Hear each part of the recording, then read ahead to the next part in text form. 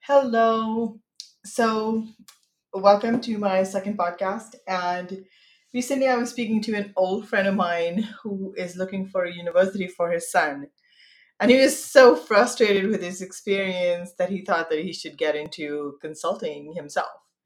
And he actually verbatim said, the reason we want to do this is because I interacted with a lot of these so-called counselors for my son, and they were all hopeless, all looking at making money. That's it. So I get this question a lot. So I thought that I would piggyback on this topic and expand on my views on how to approach this situation.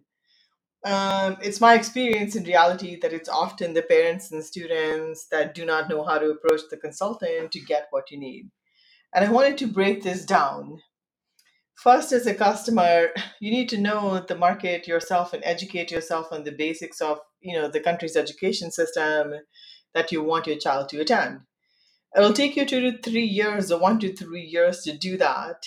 And it's a big purchase, so you need to take the time like you would for a house or a car. Second, you need to be able to go to the consultant and be specific about what you want. In this case, we recommend that you determine how much money you have as a family. If you have more than $100,000 to spend on education, meaning you can just spend it and walk away from it, you'd follow one strategy. If you have less than that, another strategy, and so on and so forth. Let us assume that you want to spend the least amount of money possible and you want your child to settle abroad. In this case, for the US, it is best to select the cheapest MS program or cheapest STEM that you can find. I've added the list, to the PDF below so you can see this. Um, you will need to understand that a STEM program is important because your child will get 3 years of free work experience and a chance to recover the money. So once you figure out which field, you need to determine the money you have. And as I stated earlier, let's assume that you have $100,000 to spend for the entire time your child is in the US till they get their green card. That's over 10 years, so, budget accordingly, right? So budget accordingly. Um, so realize that after their first STEM program, 2 years, $30,000 in tuition and 20,000 in living costs, your child may get or will get OPT for 3 years. If you had a budget of 100,000 to begin with, now you spend $50,000 to get your child to this point, right? So during this OPT time, and you'll need to set up time with me to understand CPT, OPT, and honestly, these are basics that you should already know. But if you don't know, set up time with me, and I'll charge you a bunch of money to tell you what it is, or you can just Google it yourself. But I'll leave you with that choice. But just realize that,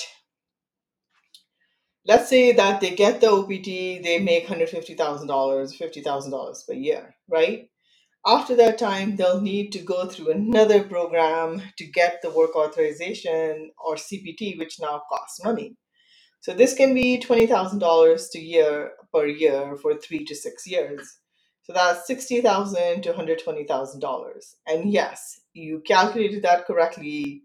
This is in addition to the $50,000 you already spent on the first master's, right? So you're going to do that for another master's, uh, probably a triple, master's program after the first MS is done. So if your child had $150,000, you spent 60 to $120,000 off the money he made in free OPT just to have enough money to work for the next 3 to 6 years after that free OPT, right? So I've actually done a bunch of other calculations. You can look at that. But the point is that you can see you very quickly run out of money. So if your child had $150,000, he or she spent 120,000 off it, and education just to work. It can easily take longer than 3 to 6 years, so you may need to send the money to the US at that point. And remember, you only have $50,000 left, right? So therefore, your job as a parent is to find the cheapest STEM in the fields listed below If you do not do this, your child will not have the opportunity to recover the money later. A program that best suits your child's profile. And if your child is street smart, pick this strategy accordingly, right? A job that your child can do upon the completion of the program. So, you should learn everything and then go to the consultant and delegate this search to them. Rather than begrudge that they're not interested, give them money with incentives to find you the type of university you need. You need a state school, an accredited one with the right program that is approved for H visas, and that's it. Don't worry about the brand name. Wait for 15 years after the MS to get an MBA at a brand name or an MS, at Stanford or whatever, if you want to, because they accept you. Um, and I'm not saying pick a crappy school. I'm saying pick one that doesn't cost a lot at the outset, and then I would actually literally tell the consultant and pay them. You know, can you please spend more time on my file?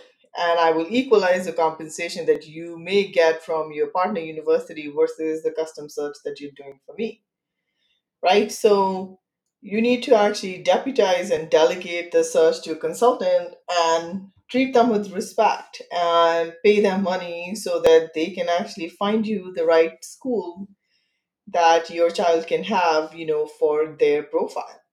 So I wanted to keep this one super short and with a big caveat that learn a lot about what you're getting into and then go to the consultant because that actually makes it easier for them to know what to do because you're a smart customer rather than the people they get. So with that, I leave you really quickly with Doordarshan, the sound again, which I love. And I will speak to you again next week and I'll get more in depth about CPT, OPT, and whatever have you, so you have a better idea of what I'm talking about.